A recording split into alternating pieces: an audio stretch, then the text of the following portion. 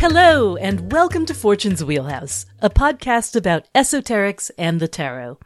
I'm Susie Chang, and my co-host is Mel Moline. We're going on a journey through the symbolic imagery of each of the 78 tarot cards. If you use a Rider-Waite-Smith deck, or a Thoth deck, or Mel's own Tabula Mundi deck, you've come to the right place. We love making this podcast, and we hope you love listening to it. But you should also know that Fortune's Wheelhouse is more than the sound of our voices. We have a home on the web at www.patreon.com/Fortune's Wheelhouse. Come and visit us there so you can experience the other part of this conversation, where we provide hundreds of written articles and explanations for even the most obscure concepts you'll hear on the show. If you sign up to be our patron at even the $1 level, you'll instantly gain access to all that information. As you know, each week we have a giveaway. Last week's prize went to our friend in Australia, Peter Stewart, also known as Spiffo. Without Spiffo, Fortune's Wheelhouse would probably not exist, since he's the one who introduced us in the first place. Congratulations, old friend. This week, we're talking about the King or Knight of Pentacles or Discs, he who makes sure food and drink are plentiful for all, including himself. For this week's giveaway, we're offering one lucky winner a Fortune's Wheelhouse travel mug, so you can enjoy your favorite hot or cold beverage as you travel the length and breadth of your own kingdom. You can sign up as a patron and find out more about the drawing at www.patreon.com/Fortune's Wheelhouse. If you're on Facebook, you can also connect with other listeners at Fortune's Wheelhouse Academy. That's the officially unofficial Fortune's Wheelhouse group where, even now, hundreds of listeners like you are sharing their love of esoteric tarot. You too could be one of them. Remember, you can always check in with me and Mel at our individual websites. I'm at www.tsusanchang.com. That's T as in tarot, susanchang.com. Which is where you can check out my blog posts, my online class, my book, and lots more. My Etsy shop is at www.etsy.com/shop/tarotista. Mel's blog is at www.tabulamundi.com, and you can order her products at tarotcart.com. And we each have newsletters where you can sign up to hear about anything new that's happening in our worlds. Finally, if you have a moment and you haven't done it yet, would you please leave us a review or rating on Apple Podcasts or iTunes? You can do it that way too. It's free, it's easy to do, and it really does help spread the word. Thanks for doing that and helping us out. And now, here's this week's episode. Thought once I had a king, wore an invisible crown. Sometimes spoke truth, but mostly he knew to say the wrong thing at the right time. Welcome. We are now embarking on the court cards of the Pentacles or Disc suit, and we shall begin with the King or Knight of Pentacles, and we shall end our complete series with the Princess or Page of Pentacles or Discs. So the King or Knight of Pentacles or Discs is known as the Lord of the wide and fertile land, the King of the spirits of earth, the King of the gnomes. What gnomes? I don't see no gnomes on there. He is a gnome. Look He at is how a bit short of a gnome. he is. They make a point of that, I think. Yeah, several short places in stature, he's referred yeah. to as being short in stature. So he's a gnome. So I think we see in this card some of the really strong agricultural themes of Disc suit.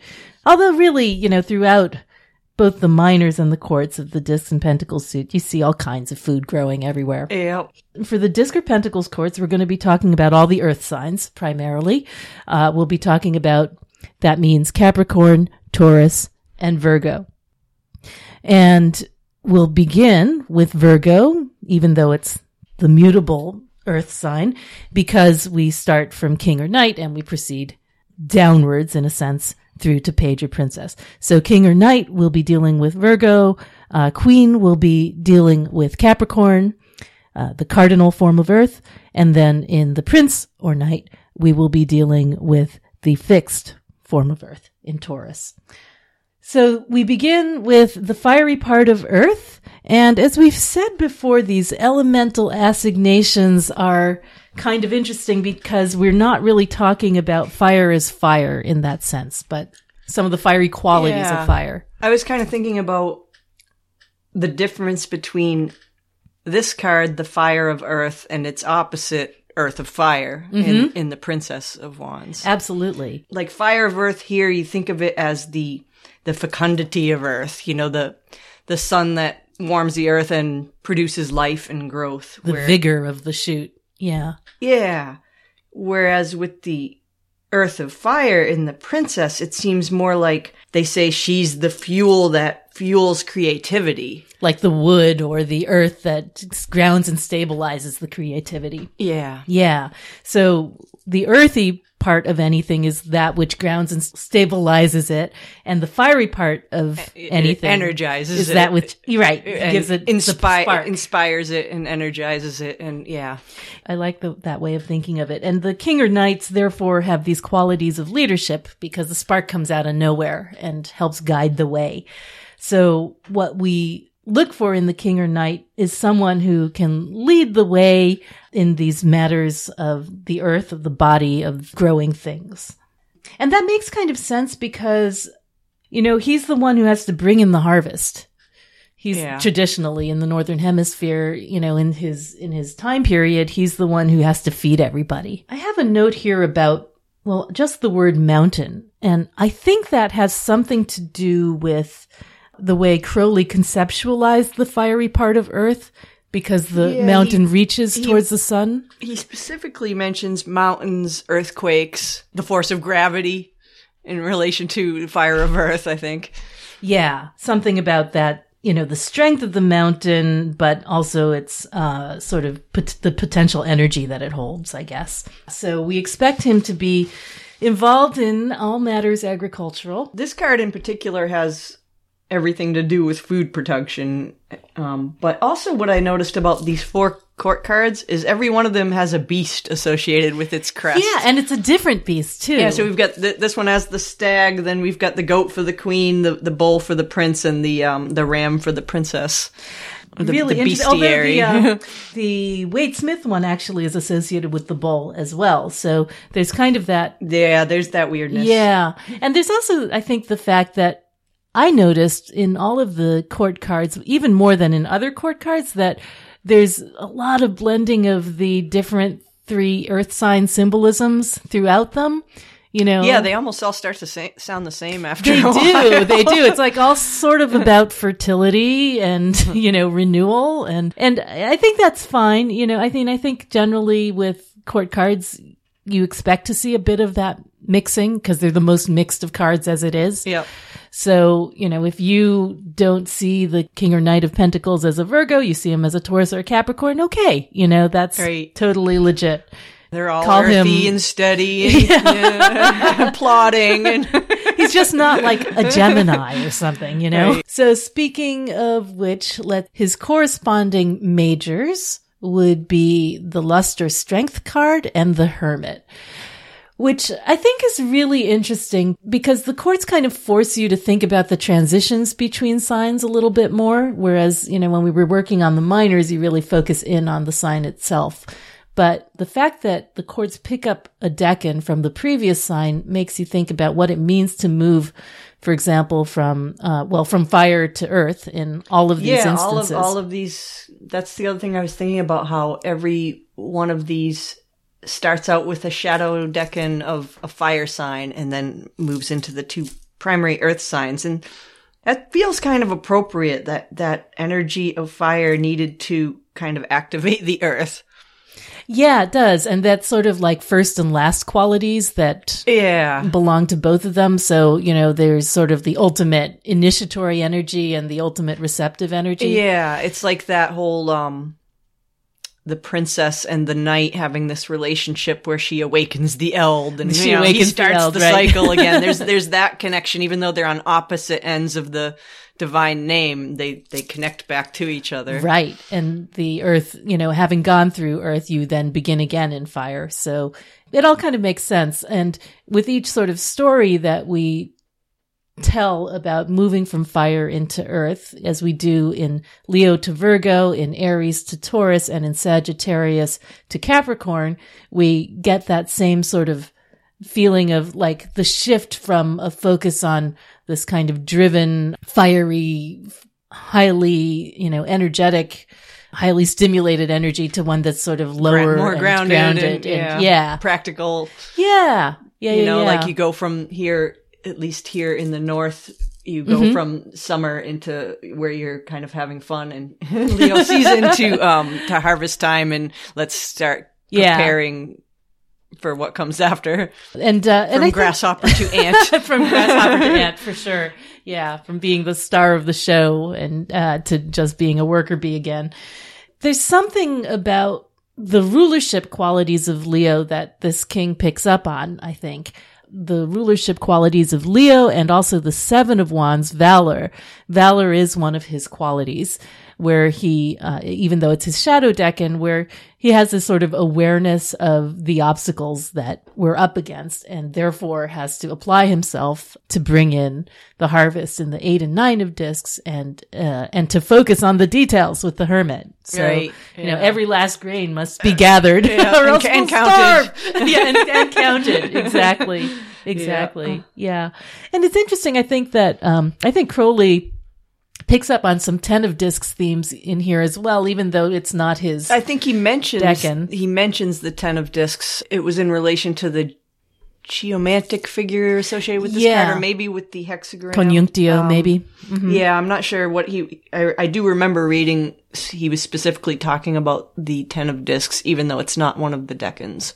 Probably just because of the Uber Virgo aspect of the 10. Yeah. And, there's a side of this king which isn't just about the drudgery, I think, but also the enjoyment of the abundance of the harvest. You work really hard, but you play hard too, and you feast because there's so much food around. It kind of reminds me of that idea of the king for a year. Yes. Where the king gets sacrificed to increase the fertility of the kingdom, but for the meantime, for a year, he gets to live it up and be the king. That's exactly right. I was just going to say the same thing, that there's that relationship between, we talked about the sacrifice of the maiden in the spring, where you try to ensure that the harvest is going to be fine. And this is the time of the king, where the king will die in order to express appreciation for the harvest, I guess. This is an ending part of the same cycle where we have the marriage of the king and the queen in the midsummer day, which I guess would be actually the beginning of Cancer, but now sort of we've gone through the summer, we're taking in the harvest, and the decrease of the light is associated with the sacrifice of the king in the northern hemisphere, as we always must say. Yes. And I'm sure there's a way of conceptualizing it for the southern hemisphere. It is also an axis or a hinge of the year, and there's probably a way to do that. But I think because of the fact that these cards are saturated in northern hemisphere imagery, we see a lot of, seasonal stuff going on in here that you can only put in northern hemisphere terms. So what's kind of interesting is that the grape harvest takes place sort of, broadly August through November, but is concentrated in September, maybe August through October, but concentrated in September. And it's pretty much September where the wild grapes where I live are abundant. And there's something especially about the grapes, I think, which we see in the King of Pentacles in Waite Smith, but it sort of has to do with the pressing of the grapes into wine and their sort of metaphor for blood. Yep. The spilling of the blood that also has to do with these sacrificial qualities. And I think throughout the discourse generally we'll see sort of Dionysian themes like that. Yeah, we do see that. It's interesting because at first he really seems like a very sober figure, but there's that other layer of the imagery to consider. Yeah, absolutely. And I was thinking that with his sort of association with the abundant harvest, there's something about that transition from 7 of Wands, valor, to 8 of discs, prudence, and 9 of discs, gain, that reminds me of sort of those last stages of warfare where after the brutality and violence of establishing your dominion or your right to rule, you then have to focus on providing for everyone that you've now conquered, who are now your subjects and who now have to be fed. So there's something about that in that sort of very martial transition of the 7 of Wands to the Sun, where the Sun in the 8 of discs or pentacles, where governorship becomes the priority rather than being a warrior. Yeah, and there's also that big picture to small picture transition going on. Leo and the kingdom, the rulership qualities, to Virgo, the attention to detail, the small things, the building up of storage and that reminds me of that saying in politics where you campaign in poetry but you govern in prose, right? It was like you need the charisma to win the battle, but then Leo. Yeah, exactly. And a lot of our presidents have actually had a strong amount of Leo in their charts. Not enough of them have had enough Virgo. because then you have to like get into the sausage making. Then you have to get into the nitty-gritty and exactly. the details and all the work that no one wants to do. They want the glory and not the daily grind. Right. That's what this is. This is after the election. This card here, one of the things that always comes to in mind the Thoth one. Well, any of this night, nose to the grindstone. Yeah, it's the nose to the grindstone card, turning things into their tiny, tiny little steps so you can get them done. Yeah, and the other thing that's kind of interesting about this, and we'll talk about it more, is that his qualities of charisma and warrior likeness are kind of referenced in his connection with the Alexander figure. So I'll talk about that more when we get to the historical section, but there is that tie in to, again, the charismatic leader, despite his dullard aspects. Remember that the 7 of Wands is his shadow decan. So while he has those qualities, to focus on them detracts from his purpose of care. Right, that's his past. Care in small things. What his purpose in being here is to care for these details and make them prosper. Whereas if he focuses on heroism, it takes him away from his duty. It's like the leader who is all image cannot focus on the good of the people. Yeah. So Kabbalistically, we are dealing with Chokmah in Asiya. Yeah, and we've probably talked about this before, but the interesting thing is that the queens and the princes contain, so if you think of, knights as being Chokmah or twos, it's the only one of the court cards that doesn't contain its decan in its 3 decans. It doesn't contain its Sephira. Yeah. Right. That's true. And, one thing I was thinking about, though, is that another sort of manifestation of Chokmah in Asiya is the 2 of discs. So there's kind of a connection with that, even though that's a decan that belongs to the queen. Mm-hmm. It does make sense, though, the idea of change, in particular with this card, with the change of seasons and the change of qualities. And the Jupiter in Capricorn, so there's those qualities of kingship. Rulership and kingship. Yeah, almost kingship in exile since he's in his fall there. Mm-hmm. But there is a sort of a Zeus quality that's associated with this king or knight. So there's an Arthurian quality to him as well. Yeah, the sacrifice for the good of the people. Yep. And Chokmah is one of the many words meaning wisdom or understanding or knowledge that we find at the top of the tree. It's usually, we translate Binah as understanding, we translate Chokmah as wisdom, and we translate Da'at as knowledge. So, but they're all sort of aspects of each other. And Chokmah is the sort of the flash of insight version of that. The spark, yeah. The spark. We're back to the spark again, the spark of the knights. Yeah, so there's a spark of understanding relating to the material world, the made world of Asiya. the Yod force, Yeah. that starts at Keter but ends up in Hokmah. Right. And to me, that makes me think of, the innovations required to bring in the harvest, kind of the mechanical things that create greater efficiency, the kind of streamlining. And efficiency is a sort of a quality of Virgo, this desire to do the maximum with less effort, so you can do more and more and more and work harder and harder and harder. But there's something about that quality of ingenuity that goes with this, which you don't necessarily expect with this guy because he appears to be kind of hidebound and, and covered in earth.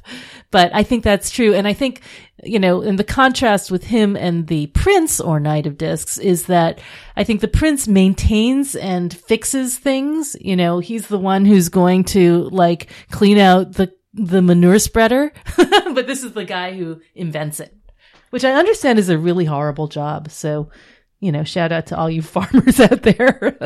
It's really interesting too. Out of all the knights, I can't quite decide who embodies that Yod force. You could think the Knight of Wands does because he has that initiatory quality, but this one with Virgo and the connection to Yod, he also seems like they're both equally, and they're at the beginning and the end of the suits as well. So there's just something about that they both seem to embody the Yod force more than the other two knights. Right. I think that's true. I was just reading for someone over the break, and she had received the Knight or King of Wands. And one of the things that came out in that reading was sort of the headstrong qualities of that Knight or King, and that sort of non-deference to others so that you can lead the way. And he's this guy, the Knight of Discs, is the opposite. It's all about the others, right? Yeah. He's supposed to focus on the small things and not be the Right. I think of the King or Knight of Wands as being someone who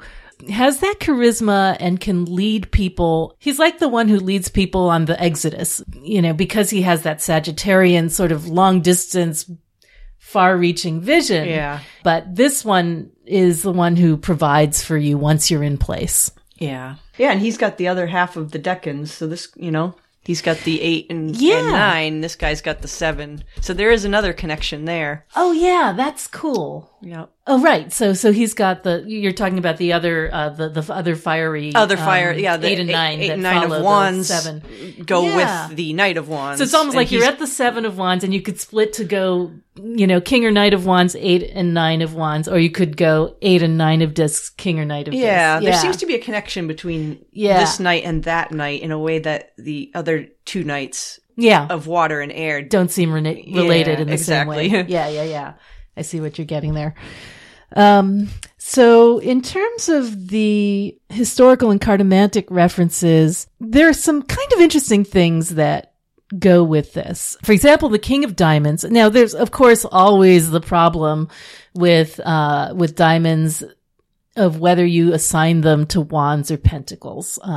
Which is again another one of those connections between them. But you can often see people say, well, the club suit is actually the pentacle suit because they are sort of 3 coins, matched together. Or something growing. Or, you could look at it either way. You can look at it either way. And the diamond suit could be wands because they're actually, wands intersecting that form the diamond shape. There's a lot of different ways to look at it. But I'm kind of going for the sake of argument with King of Diamonds. Oh, and the other sort of ambiguity we haven't mentioned is that, the Knight Prince. Or King Knight ambiguity, which we hate talking about, but it's particularly sort of stark in this one because, the Thoth Knight of Discs looks so much like the Waite-Smith Knight of Pentacles, with their black horses sort of looking to the right, very yellowy card. Yeah, and the fact that they put bulls on this one when it should be Virgo, not Taurus. Yeah, exactly. But they do that in a lot of suits. Like they'll put fishes on a card that isn't Pisces and etc. They seem to fixate in the Rider-Waite. It seems to fixate on, one suit symbol for all the elemental signs and mix them up rather than stick with the astrological attributions. Right. It's not really strict. And I don't think she had a ton of direction about that, but she just kind of went with. Yeah. But it is sort of appropriate in the sense that courts are mixed and blended. So one of the references for the King of Diamonds is he's considered a Caesar, Julius Caesar figure, which I think is so interesting because of those themes of like treason and sacrifice, you know. Brute. Exactly. So like this is the great ruler who is, you know, cut off in his prime, which is, again, that sort of theme of the sacrificial king. And the other thing, there's a funny nickname for the King of Diamonds, which is the man with the axe. It's a poker term because all the other kings have swords. He's got an axe. Oh, okay. Which is interesting because an axe is a useful implement. You know, it's not just for warfare. Chopping it's wood, it's for doing shit that needs to get done. And Yep. I think that's kind of appropriate for this king because he's all about doing his chores. It's also the preferred weapon of dwarves. Gnomes, dwarves. Close right? The longest sort of standing historical association of the king of discs or pentacles is with Alexander. So we have, in the French tradition, we have all these sort of like knightly, courtly figures that are associated with the court cards, typically out of medieval romance. And of course, Alexander was considered the greatest of them all, right? He was not only a king and a warrior, he was a scholar, you know, and his empire was the greatest of all, centered on Alexandria. Conquered the world. Exactly. His myth was something that subsequent centuries really picked up on and embellished, made even more glamorous. But there's a really kind of interesting connection here in the Romance of Alexander, which is a French medieval version of the Alexander story. They tell the story of the sorcerer Nectanebo, whom we've seen before. So Nectanebo is the father of Alexander, who has this sort of like, he's sort of a wizard figure who enchants himself to seduce the woman, I think Olympia, who will become the mother of Alexander. Even though that she's married to someone else, he sort of takes on the form, again, that Arthurian kind of echoes of that Arthurian story, takes on the form of the husband, takes on the form of a snake. That's associated with the lust card, the strength card, you know, and creates this warrior, mythical warrior king. And that's kind of interesting, just that connection with the serpent qualities, just because, you know. Yeah, I found a few connections to serpents in this card. And speaking of Alexander, he was described physically as having like hair like a lion's mane. Yes. But being very short. So again, we have the short stature, but the leonine quality as well. Qualities. Yeah. Right. And I don't know, there's that, like, that lion and serpent myth is kind of tied in there. And if you guys want to remember or go over more about Nectanebo, the sorcerer, we talk about him in the Prince/Knight of Cups episode, where we talk about Scorpio in great detail. So there's definitely something about that going on. Alexander was known as the perfect nobleman, the generous king, which is a quality of this card, and a seeker of knowledge, which, you know, whenever you have serpents, you have knowledge. But he was also known as the Dhul Qarnayn, which I have no idea whether I'm saying that. That's right. That's Arabic, which means the two-horned. So there was this connection with Alexander and the ram god Zeus Ammon. Because Alexander often wore the ram horns. Exactly. And if you see his currency, and, yes, he has that sort of ram horns curling behind his head, which are known as the Ammonis Cornu, the ram horns of Ammon. So that's associated again with that sort of Zeus figure, Zeus Ammon figure who dates, you know, from Hellenistic Egypt. So when the Greeks, their traditions came into Egypt, Zeus was sort of fused with Ammon, and then after that with Alexander. The job of Zeus Ammon, the ram god of Thebes, was to erect a wall between humans and Gog or Magog, who is the sort of dual god of chaos.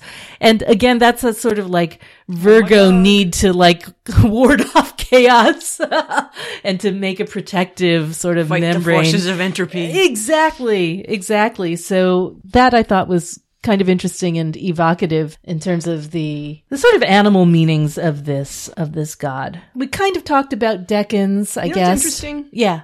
I was just thinking that when you were talking about horns, every one of these disc cards, we talked about how they all have beasts. Well, every one of those beasts has horns. Yeah, they're all horned beasts. Weird. So Yep. we talked about rams. There's bulls and Stags, oxen goats, and bulls, and goats. rams, all horned quadrupeds. Yeah, which will make, more sense in a way when we get to the Queen of Pentacles and talk about Capricorn, the devil, the horned one. So there's that connection. But also I think we can talk a little bit about the stag figure Cernunnos, the wild stag. Who was also associated with a serpent. And So sun, serpent, and the sun, which Yep. is, this is probably the most solar of the 3 court cards we're going to talk about today. Sort of sacrificial quality too. The prince too. That's true because virtue of being associated with the 6s and Tiferet. Yes. Yeah, that's really interesting. But out of all the 4 creatures, the stag, the goat, the bull, and the ram, the stag seems very solar. Above as a symbol, all, whereas the bull seems more lunar with its crescent horns. Exactly. The goat and ram seem more martial than solar or lunar. Definitely chthonic. Yeah, I actually have a couple notes here, which might be kind of interesting to bring in just about those sort of agricultural themes and the stag. The stag itself, the horns of the stag were said to be sort of a representation of the tree of life in a way. Yeah, you can kind of see that, right? And also I've seen that the antlers are a symbol of the expanding rays of the sun. So that again makes brings sense. in that. And I think in the Dictionary of Symbols, I read that it was considered a symbol of prudence. Yep. So, which is interesting because perfect. prudence was the Virgo trump, 8 of discs. and it was also the 8 of discs, and they're both here in this card. And why prudence? Because the stag is powerful but timid, right? Yeah, I believe I read the same section Entry. that you did in that book of symbols, and it said something about because it sniffs for danger and is vigilant for threats, Right. So it's prudent. Oh, and it said it also instinctively knows healing herbs and plants, which seems very like a Virgo quality. Yeah, and it's associated with plenty and longevity, which is associated with the harvest. Let's see, decan-wise, I guess we just briefly talked about it, but just to specify that sort of 20 to 29 degrees of Leo through 0 through 19 degrees of Virgo. So those 30 degrees cover up here, those 30 degrees cover August 11-ish to September 10th or 11-ish. Again, that harvest season and the time of the grape. There is that story, the 7 of Wands being like a challenge, and the 8 of Discs being a cultivation, and the 9 of Discs being a harvest. Yeah, and it is, of course, the time when everybody gets sort of nose to the grindstone again. If they are involved in a school year, or if they're involved in an agricultural field. Okay, so why don't we talk Waite Smith if we're ready to do that? Oh, sure. Okay, so what I love about this card is that he's like literally covered in earth. He's basically grown into his throne. Yeah, I think I referred to him as a clod. He is a clod. He's so encased in He's so heavy. the matters of the earth that he cannot move. He's the densest yod. We've talked about this a little bit before, but in all of the other court cards that are not pentacles or discs, they all have, a through line. So all of the wands in Rider-Waite Smith have a salamander. All of the cups in Rider-Waite Smith courts we're talking about have a fish. And then, of course, there's the butterfly on the swords one. But as we've been talking about, we have a wide diversity of animals here in the Disc of Pentacles suit. And that kind of makes sense, actually. As you go through the creation story, it's a story of increasing diversity. The bull figures on his throne, that's something that Waite particularly wanted to draw attention to. He said the bull's head should be noted as a recurrent symbol on the throne. And that's interesting because we associate bulls more with Taurus, of course, than with Virgo. But that kind of makes sense because, the bull is a sky god figure, among other things. His association with fertility is very lunar, but his association with the seed is very solar. So there's both of those sort of combined. Yeah, I mean, we'll probably talk more about the bull when we get to the Taurus cards, but there's definitely an appropriate connection with this guy as well. Yeah, I think especially he's got that sacrificial king aspect with the Mithras, Mithras and the bull and all the planimals. All the animals and plants coming from the body of Mithras. I see, I guess 4 of them if you look closely. Yeah, I see There's 4, yep. one on each end. 2 on the top and 2 on the bottom. Yeah, it's kind of reminiscent of the beasts of Ezekiel, except they're all bulls. Yeah. And 4 is very stable. I guess it gives the idea of that stability and solidity. What is his foot on? Is that just a rock, or is that supposed to be something? I haven't seen any reference, but it does look like something.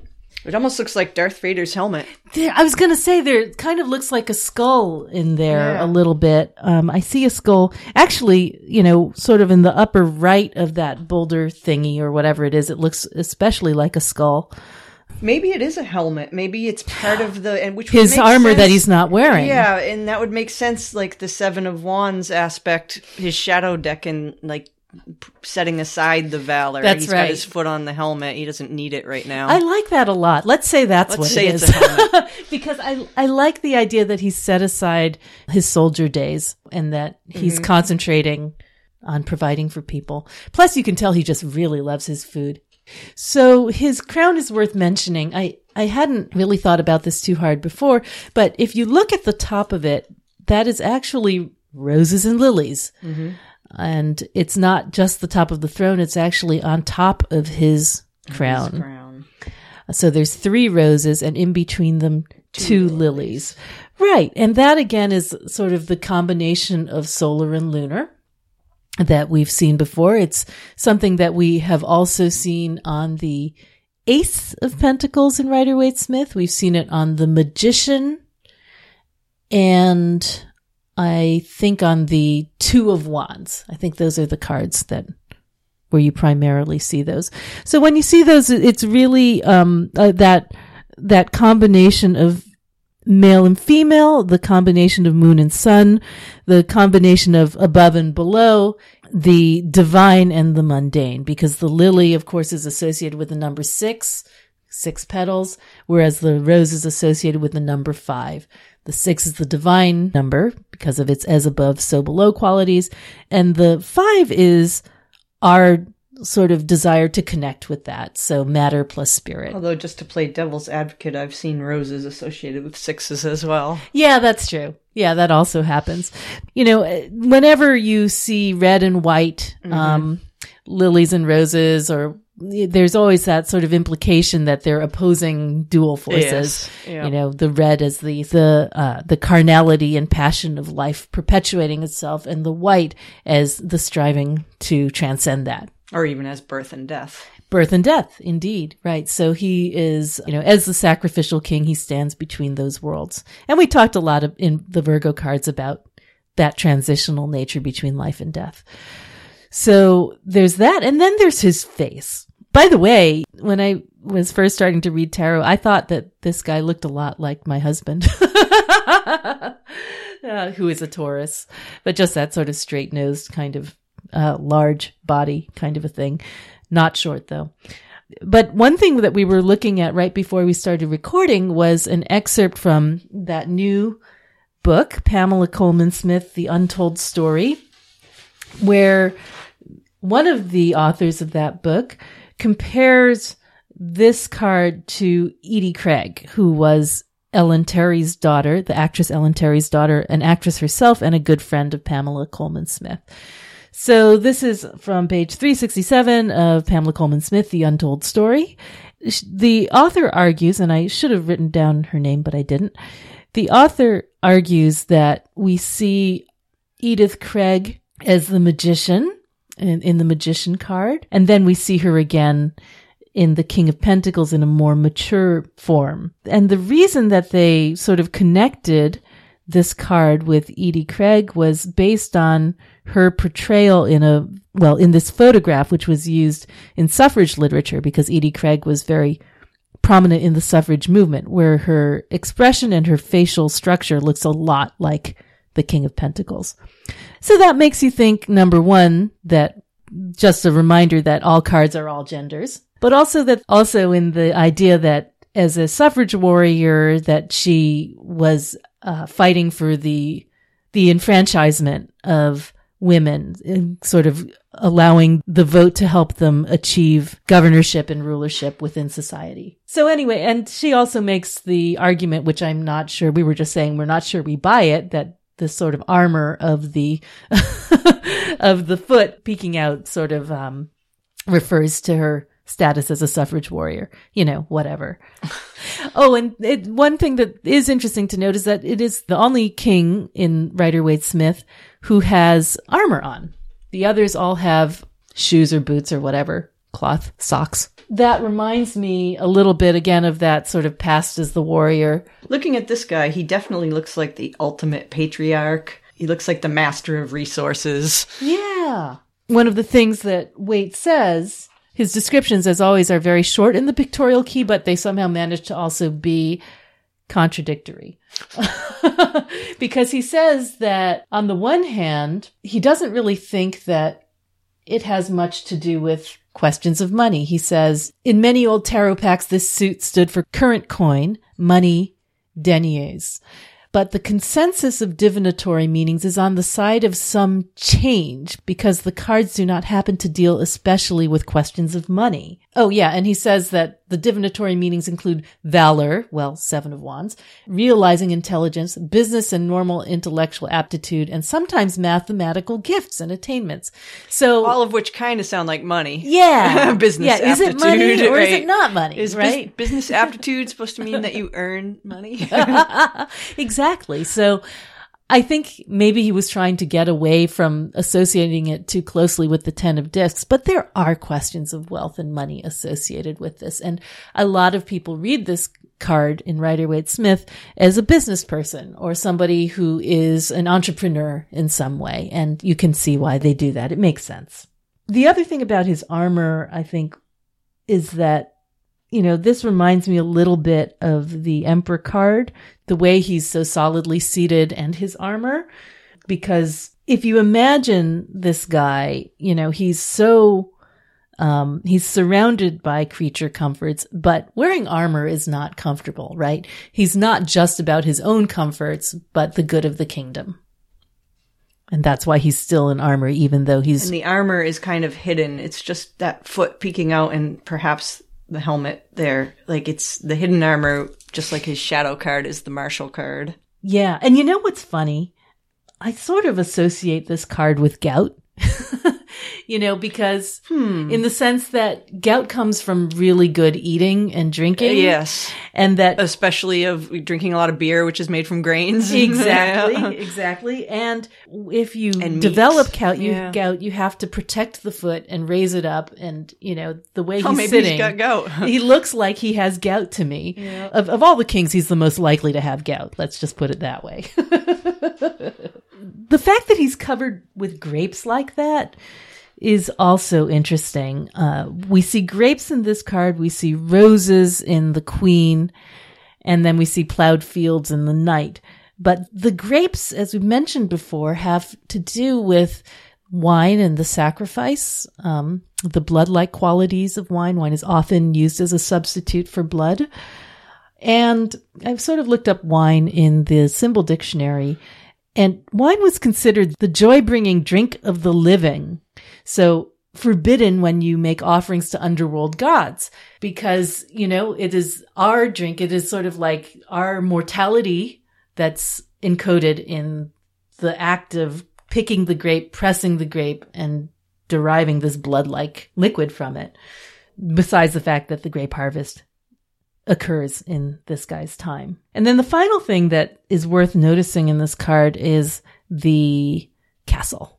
I believe there is no other court card in Rider-Waite-Smith that has any architecture in it, any built world in it. It's only this one. So that makes you think again about discs, pentacles, qualities of Earth not only as a natural force, but something that we specifically as humans interact and build upon, that we use our ingenuity to make homes and comforts for ourselves. It's not just about sort of taking what's there. We plan and we build and we are the architects of our own fortune. And I think that that's, maybe sort of also a reference to Malkut, Asiya, sort of in the disc sense. In the sense that this suit is associated with those. There's two other things I notice about the card. One is that his scepter looks a lot like the Empress's scepter. Yes, it does. Which again brings in, the Demeter, Ceres, god of grain, ear of corn in Virgo's Spica star in the constellation. That's interesting. And the other thing, look in the lower left, are those shrooms? They look awfully like psychedelic mushrooms in that lower left-hand corner. Oh, that's wicked cool. Their stems look kind of long, but they do have that color. Yeah, they have the shape too. Yeah, and the shape. There's a little bit of a stone wall behind him, so it's almost like he's on a castle parapet or something with his throne, but it's somehow... Or in an enclosed garden of some sort. Yeah, with a low wall just like it. The Nine of Discs exactly. card, which is one of his decans.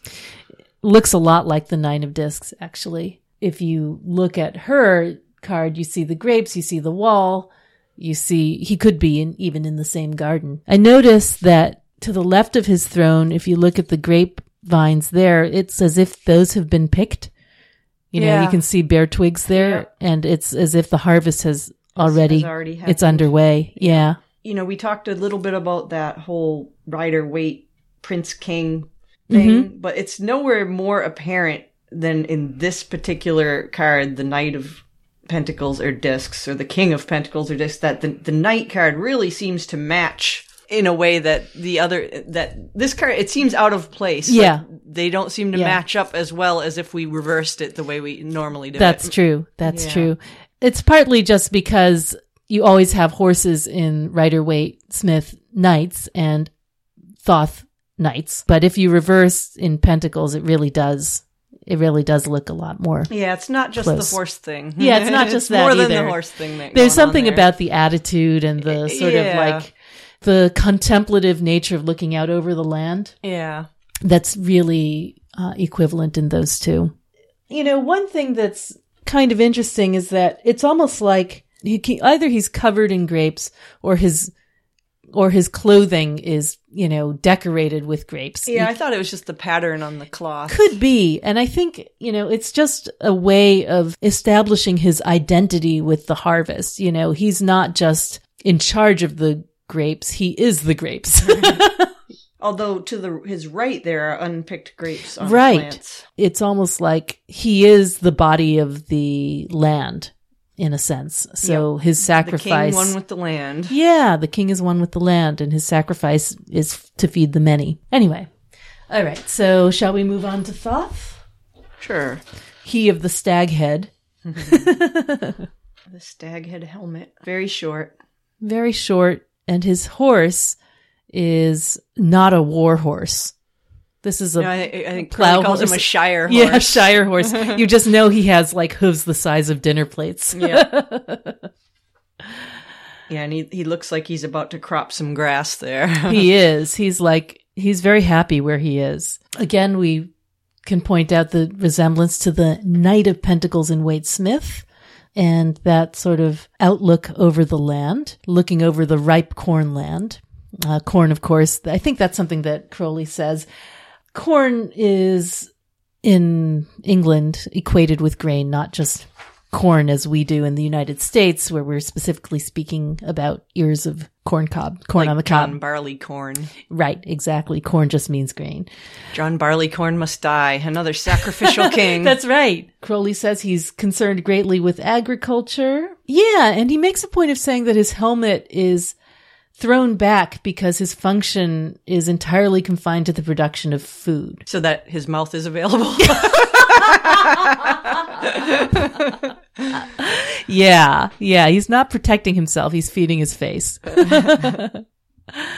Yeah. Hard to stuff in those corn chips with the helmet on.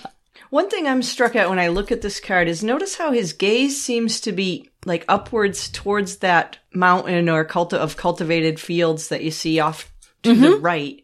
It's almost like he's looking up the mountain. Maybe it's the Hermit's Mountain. Yeah, maybe. Yeah. But they're cultivated fields. They're not barren like the Hermit's snowy mountain. That's right. Horse is looking downward towards the grass and the little grains.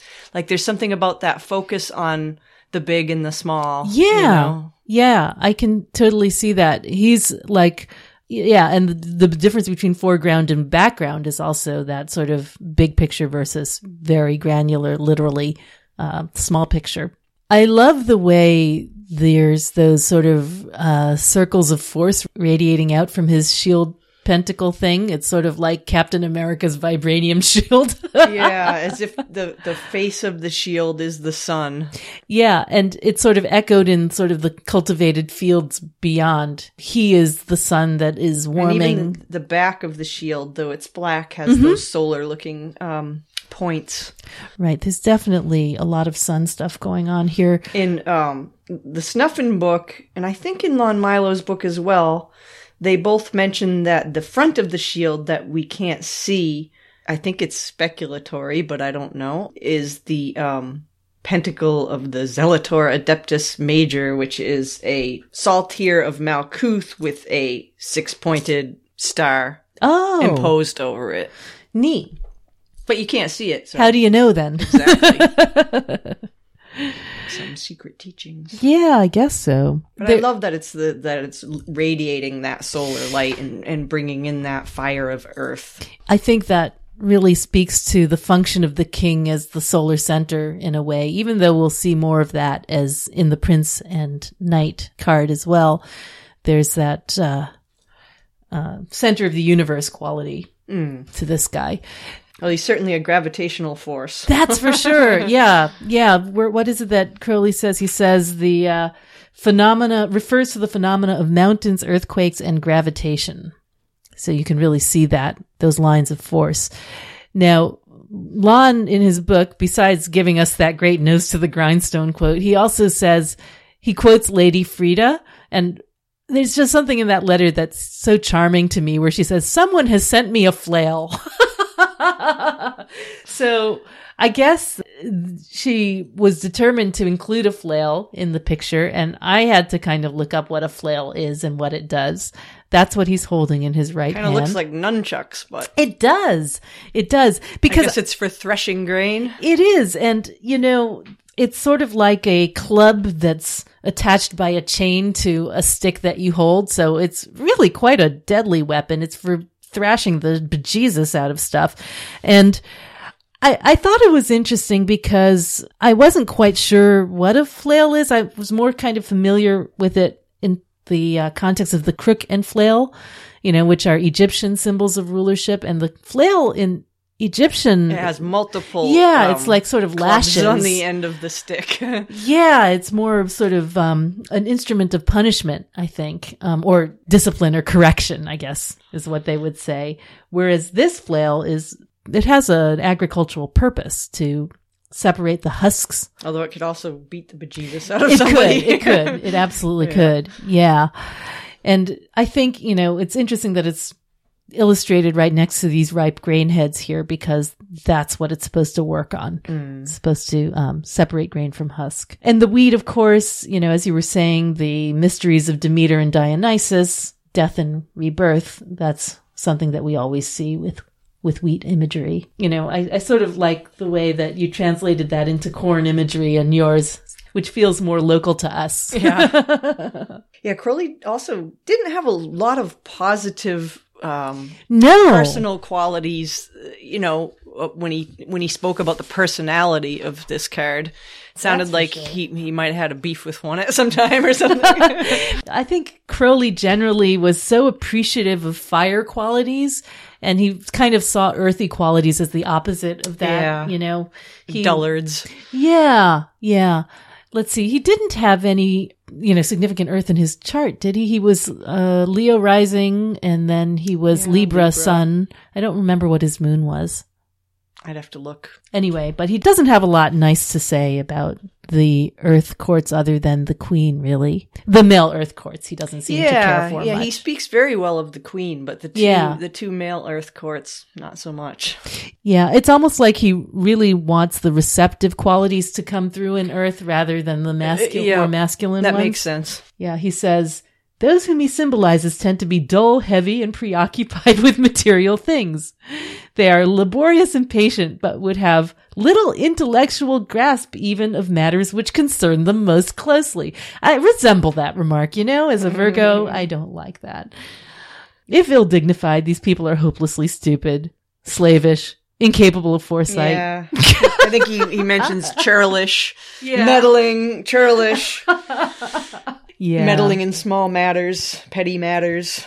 Yeah. But then later on in this very long description, he goes on to saying Mercury in Virgo symbolizes intelligence applied to agriculture.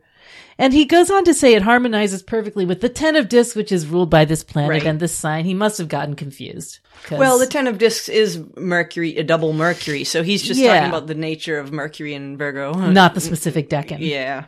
Okay. That's what I think. I guess so. So in terms of the I Ching correspondence, he does talk about that a little bit.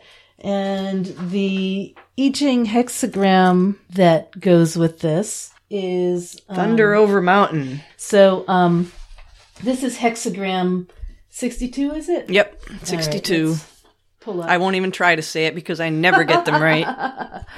It is. Xiao guo. So xiao is one of the words in Chinese I actually know because it just means little. Little exceeding is the translation. Yeah, I had small exceeding. Small same or thing. little. Yep, same thing. Or small powers was another one that I saw. Small powers or small exceeding. Yeah. So you have, as you said, the thunder trigram, which is those two broken lines over a solid line. Right, and then, so thunder corresponding to fire and mountain corresponding to earth. So we have fire of earth. And the mountain has one solid line over two broken ones.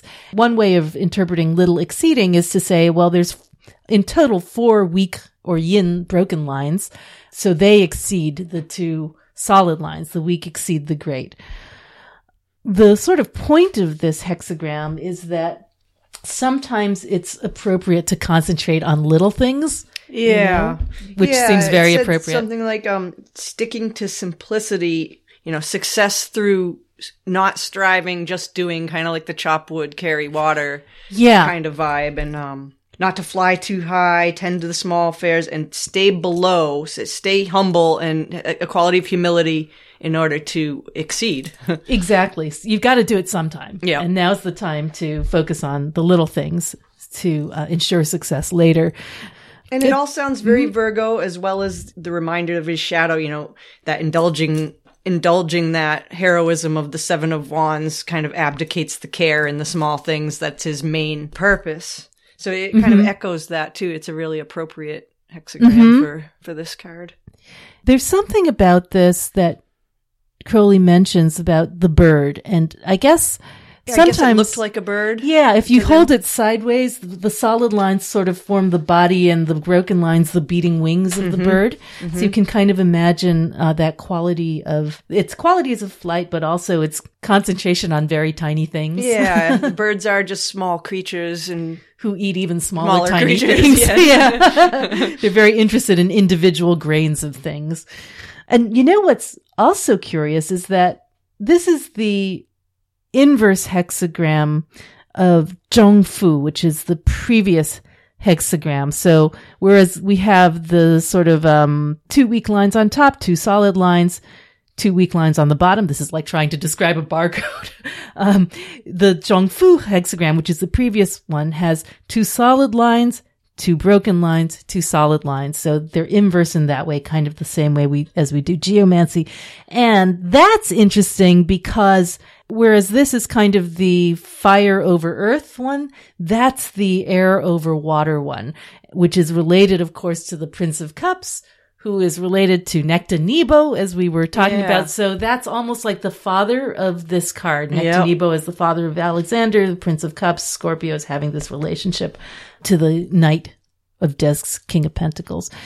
The Zhongfu trigram has to do with inward confidence or sincerity, whereas this one is little exceeding. So there's that sort of relationship between fixity of purpose within the previous hexagram, converting then to the sort of external focus on the very small. Does he talk about the geomantic figure? He doesn't actually He doesn't talk about it much. He just mentions that it looks a little bit like that the hexagram reminds him of the conjunctio, which is the Mercury and Virgo and is associated with Virgo generally, I think. Yeah. And, we talked about that in the 10, I think. 10 of discs? Probably, because there was some sort of relationship to that figure. The conjunctio figure is 2.1.1.2. So basically downward triangle over upward triangle. So again, that lunar and solar combination brought together, which we generally see in this card. Lunar elements as well as solar ones. Interesting. And supposedly that's the symbol that's on the other side of the shield. The unseen sun. Which kind of is a theme of the hermit itself. Exactly. That hidden sun, that light concealed in his lantern or under his robe. To be carried through the darkness. Yep. Right. Yeah, it's interesting, the solar qualities of this card, which I never really picked up on that much before studying up for this, but they're there. And, maybe it has to do with the closeness of Mercury to the sun, but also, of course, all of the mythic, symbolic qualities of kingship. All right, so anything else to say about Thoth? He really wrote quite a lot about this card. Yeah, I think he said something, too, about the fickle mob of Coriolanus. Yeah, the Shakespearean story of popular discontent. Yeah, he has a couple of paragraphs in here just about vacillation and inconstancy. And I think he attributed that to the...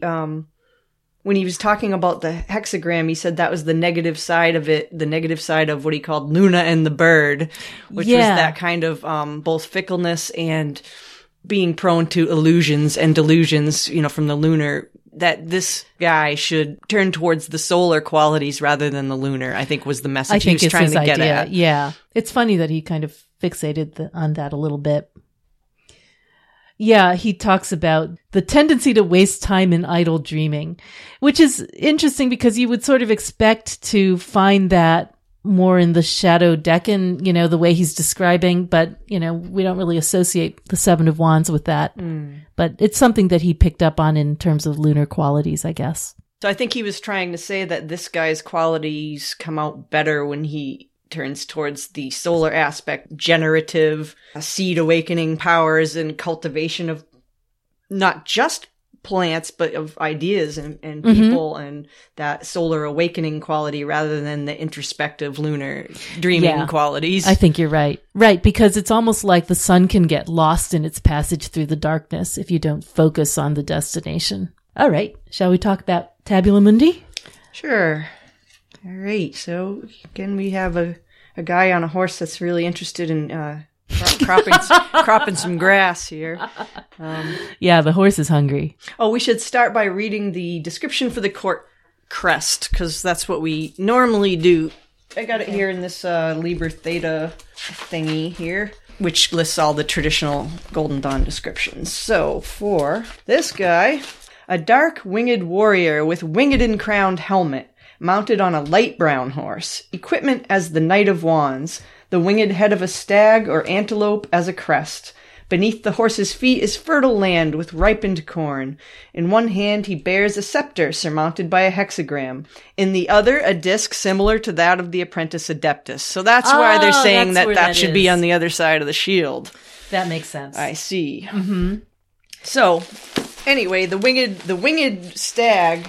When I was looking in the symbol dictionary about all that stag stuff, I did notice a couple of things about the winged stag in particular, one of which really makes sense and the other doesn't. The one that doesn't, it said that the winged stag shows swiftness to act. I'm like, that's the opposite of this guy. Not really. He does not show quickness to act. But the other thing it said, or it can be associated with prudence, like we talked about. And it said the winged stag can be associated with the prudence of sainthood, where one pays attention to God's promptings. So I thought, well, That okay, kinda makes sense. that kind of makes a little bit more sense, you know. Yeah. What's the right thing to do for the people, you know, that kind of quality of prudence and care. Well, you know, and also the speed thing is not completely off because he is associated with Mercury through Virgo. Yeah, well, winged helmet, winged. We didn't get to that yet, but that's the other thing it said about the stag is that the stag was sometimes seen as in alchemy as for Mercury. For the alchemical Mercury, sometimes a stag head was used. So I thought that was kind of interesting, just right. Considering that Mercury as the planet is also associated with this card. Yeah. Yeah. For what it's worth. I was thinking about wings generally, you know, in Thoth, I'm just trying to figure out whether wings belong on Night Kings or not. And I can see that there's, you know, Night King of Cups and Night King of Swords on his helmet has wings, but not the Night King of Wands or discs. So that's a commonality in Thoth. But in Libra Theta and in your deck, in Golden Dawn and in your deck, we do have wings on the discs guy. Yeah, that was just based on the description. And I think sometimes artistically when you're trying to design, you're trying to cram all these things on this very small format. It's not always easy to get everything that they say is in the description in there. Well, I think that it makes sense that he should be a winged figure, not just because of Mercury, but because of his sort of ascent, descent kind of qualities, you know, the death and knights sacrifice. In general seem like it's appropriate for them to have that. Because they're on the move. Yeah, exactly. That quality. And we talked about the antlers of the stag as being associated with the expanding rays of the sun. And you or can the tree of life also. Yep. And you can see that in this card with the sun's rays kind of behind the stag head. And also because the deer lose and regrow their antlers every year, there's also that theme of regeneration, you know, birth and death and regrowth of something that grows, drops off and regrows again. And you were telling me that the reason I can't find stag points anywhere is because the antlers themselves are food for little mice and stuff. Yeah, that's right. Yeah, even that which is discarded is nourishment. Yeah, that's interesting. Nothing goes to waste. When you look at the card, we see the images from the 3 Deccan cards on the shield that's strapped to the back of his horse. He's got the same type of flail that the Thoth card has, that nunchucks flail. And on his shield, he's got the hand from the 9 of discs, which is the yod, and also the counting hand and counting your blessings and harvesting and all the things that have to do with the hand. And then from the 8 of discs, we have the nest with eggs, which talks about his care of small things and his prudence. And then we have the fierce tiger from the 7 of Wands, valor, which talks about his yearning for valor as his shadow and his ability to, you know, also do offense as well as defense.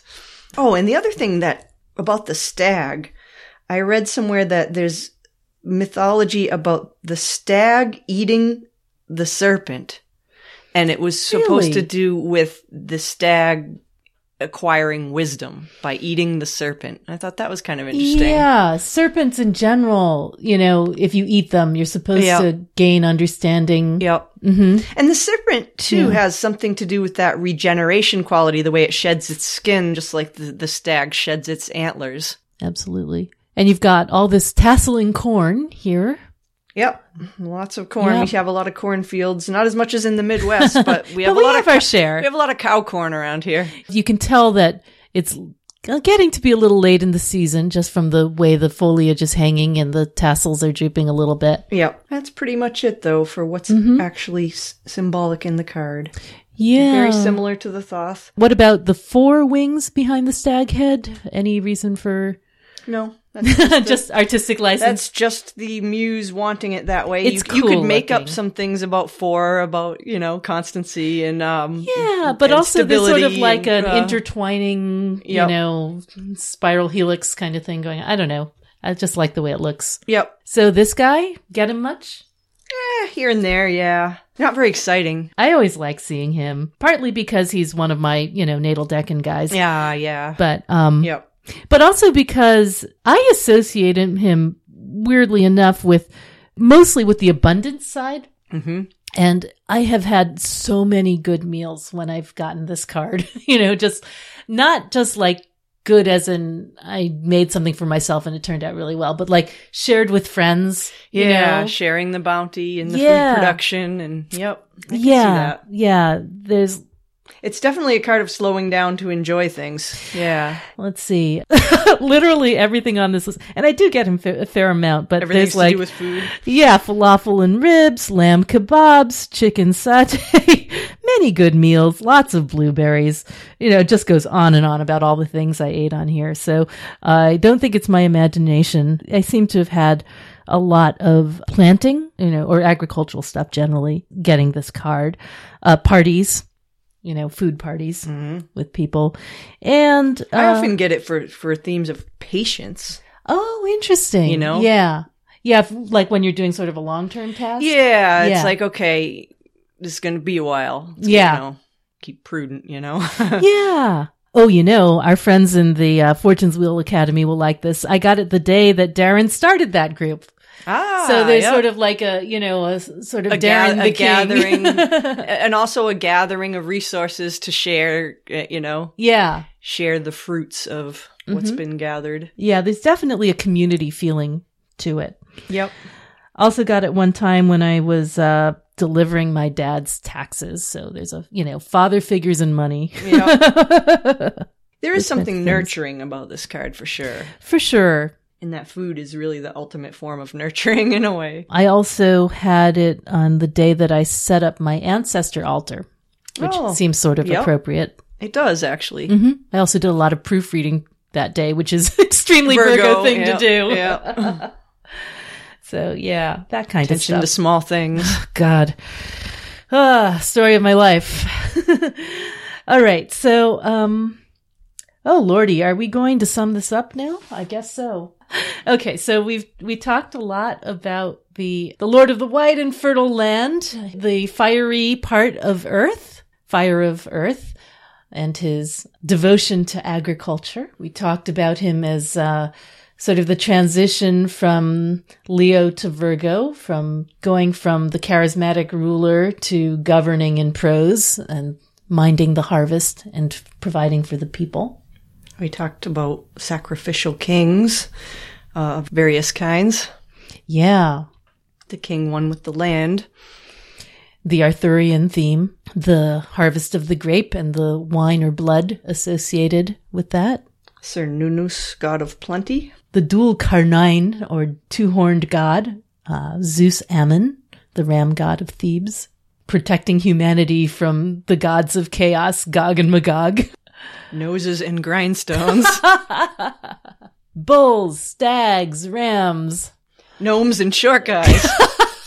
The horse ever so attentive to his feed. The hidden son of the hermit. Solar and lunar qualities.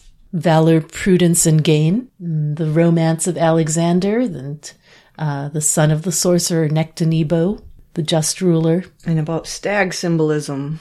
The regeneration, the renewal, and the expanding rays of the sun, as well as the stag eating the serpent. Hexagram 62, Xiao Guo, little exceeding, the attention to small things, as well as a little bit of reference to conjunctio, the geomantic figure combining lunar and solar.